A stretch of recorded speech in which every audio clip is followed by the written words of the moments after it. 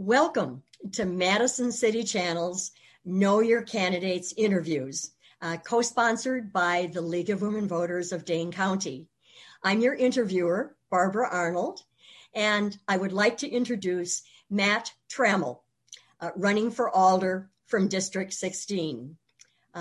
Matt, as we begin, please tell our viewers a bit about how your educational, vocational, and civic experience has prepared you for the position and why you decided to run for Alder from District 16.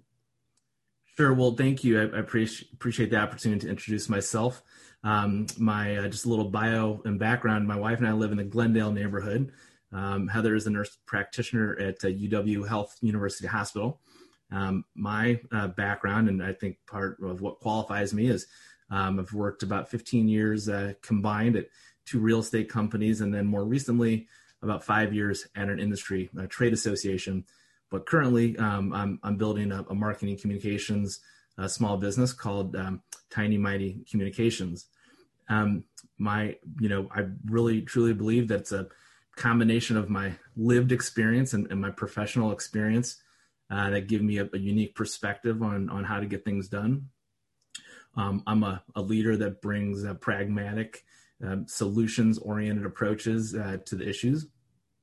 And a big part of me and what I am is someone who comes from a compassionate, hardworking family of public school teachers and healthcare workers. And from them, I've learned a pretty effective approach, I think, which is to listen first and solve problems second. So I know that I can work with all voices on the Common Council to advance a pro-growth and pro-people policy approach. And given my experience, I'm a communications leader who's led teams and organizations to get things done. Thank you, Matt. What issue or issues have you identified as being of primary concern to the residents of District 16, and how would you approach tackling them? Sure. Well, in District 16, which is a vibrant, welcoming place to live, work, and play, we're facing some of the same issues that are happening all across Madison. And 2 important ones that I'm particularly focused on are pro-growth policies that create well-paying jobs and support public health and safety, but at the same time would improve the quality of life for all of my constituents. So a couple examples that I'm particularly focused on are the bus rapid transit plan that's going to be in the planning stages for the next 2 years, and making sure that includes East Madison. Unfortunately, it currently doesn't. And the other, I think, thing that is really affecting all of our lives right now is the pandemic. And I want to work hard to ensure that the city is doing everything that it can do to make sure that the COVID vaccine is effectively and equitably administered to all constituents. So, I'll be listening to all of my constituents, making sure to address the issues in their everyday lives. And importantly, I intend to make sure that the issues of District 16 are a priority on the Common Council. Great. Thank you, Matt. There will be an advisory referendum on the ballot in April about a number of modifications to the Common Council, including changing the number of members, making it full-time, and changing the term of office. Which of the ideas being advanced do you embrace, and why or why not?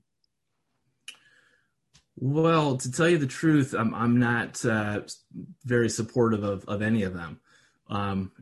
First off, I'm trying to earn the opportunity to be a part-time citizen alder, which I believe is the correct approach. I'm in the process of building a small business, and while I bring that experience to the council, and I think that would be a really important background to have in terms of bringing people to the table and getting things done. That's my passion right now. So I think if you essentially have the members of the Common Council down to around 10, I believe, from my perspective, that basically just makes all the districts bigger and makes the voices of individuals within the existing districts essentially smaller. So I'm not in favor of that approach. And I also don't think that that's necessarily a proper expenditure given the amount of salary and benefits that they're talking about making those for those positions. Right. Thank you. Homelessness, evictions, and lack of affordable housing are vexing problems for Madison that seem to have been exacerbated in the time of COVID-19. What ideas would you advance or support to help solve these problems? That's a great question. Today we see that the proposed new men's shelter near East Town Mall is advancing, which I believe is a good solution for the near term, assuming the deal can get done. I think it's unique in that it's a large facility that could be expanded, and that it's close to public transportation, which I think is obviously really important. So I'm very supportive of that plan, but we need to keep working. Homelessness is an ongoing battle that's not going to be won until every single person has shelter. Unfortunately, the issue is even more acute due to the job losses from the pandemic. So from my perspective, we should be taking a proactive approach within every district to mobilize every nonprofit and state and federal resource that can help alleviate the problem, and whether that's funding for new and better transition housing options or mental health services, which are often the root of the issue.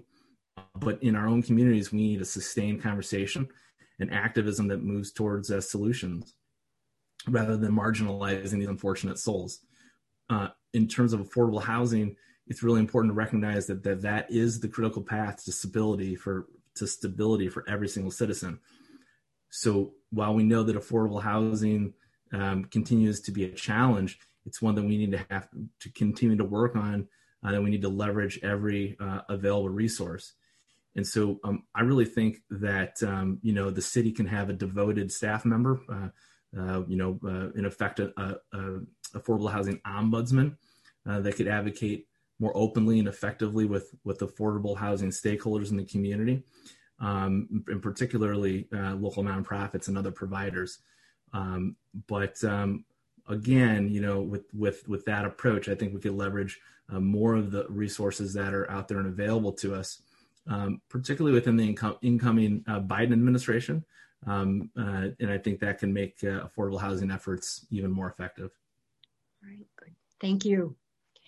With the selection of a new police chief and the creation of a community oversight board, there is a lot of attention focused on policing and criminal justice, both from the perspective of racial equity in law enforcement and the concern of many citizens that, in fact, crime, especially car thefts and home burglaries, is increasing, and that police response is inadequate.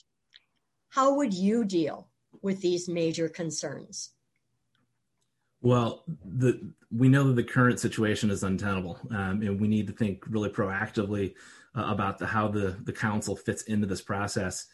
So, I would be listening to the concerns of my constituents and ensuring that their issues are being addressed, by any potential policing reforms.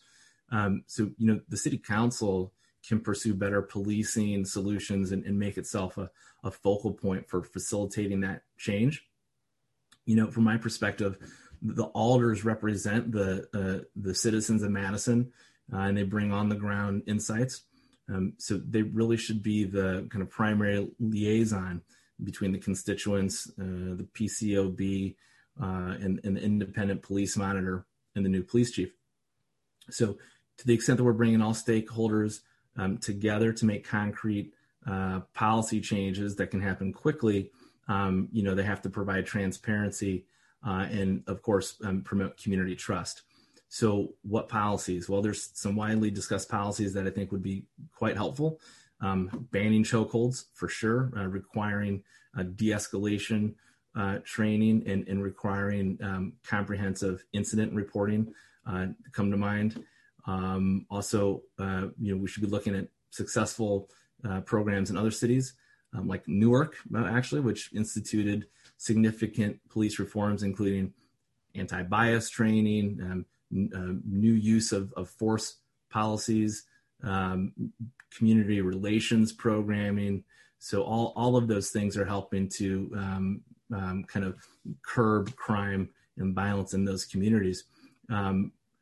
These are common sense things that we need to do, and that the Common Council, again, has to make sure that we're addressing the legitimate concerns regarding policing, but while also ensuring that we're keeping our community safe. Right. Thank you, Matt. You've alluded to some of the next question, but this is a little more in depth. Madison businesses of all kinds have been severely stressed during the past year. Mm-hmm. What, if anything, would you propose to support business revitalization? Yeah, of course. Day to day, it's really been a difficult time over the past 8 months, and we know there's going to be a difficult time really for the next few months. I think the simple reality is that the economic health and public confidence will not be fully restored until the vaccine is equitably distributed. So we need a strong coalition across Dane County and across the city to make sure that vaccines are being effectively delivered. And I think alders can play a key role in that process. And in the meantime, we need to continue current health measures like the mask mandate, which keeps businesses and jobs open as safely as possible. Specifically on small businesses, we need to find as many ways possible on the council to reduce friction in any of the business-related approval processes and licensing processes that they're going through, particularly as they are being asked to change on a dime, operating procedures that they've had for years in many cases. And we need to be, I think, establishing a reopening Madison kind of acceleration plan that promotes small businesses, promotes spending in their businesses, and that helps drive demand as soon as practical and as soon as health conditions allow. So I think, one other thing that's kind of seems to be out there is the difficulty getting PPP loans. So adjusting to the COVID-related restrictions has been very hard on these businesses. So to the extent that we're able to, streamline any of the processes for them to get those loans, get that money to their employees, keep them operating to the maximum extent that they can safely, is really critically important, and it has to happen as quickly as possible. Thank you, Matt. As we conclude, what would you like to say to the viewing audience as we complete this interview? Well, first off, I want to thank you for the opportunity. I'm running for alder to help ensure that the 16th district is a vibrant, growing, inclusive community on Madison's east side, and that our issues and our needs are a priority on the Common Council. I'll go back to something I said at the top. I believe in a simple strategy, and that's to listen first and then solve problems second. So, it's our community together, and we need to focus on pro-growth and, importantly, pro-people policies that support a strong economy and a high quality of life in Madison and in all of our districts. And unfortunately, that's even more important in these times of great needs. So, again, there's lots of work to be done. I'm excited about it. I think there's a really, really bright path ahead of us as we get through the next few months safely. But, the reality is that we all share this community together, and the path for improving it always lies within each of us. So I hope to have the opportunity to lead on that effort. I want to thank Matt Tramel for speaking with us, and the viewing audience for taking the time to know your candidates. As with every election, please vote. The spring primary is Tuesday, February 16th, and the general election, April 6th. On behalf of Madison City Channel and the League of Women Voters of Dane County, I thank you all for joining us.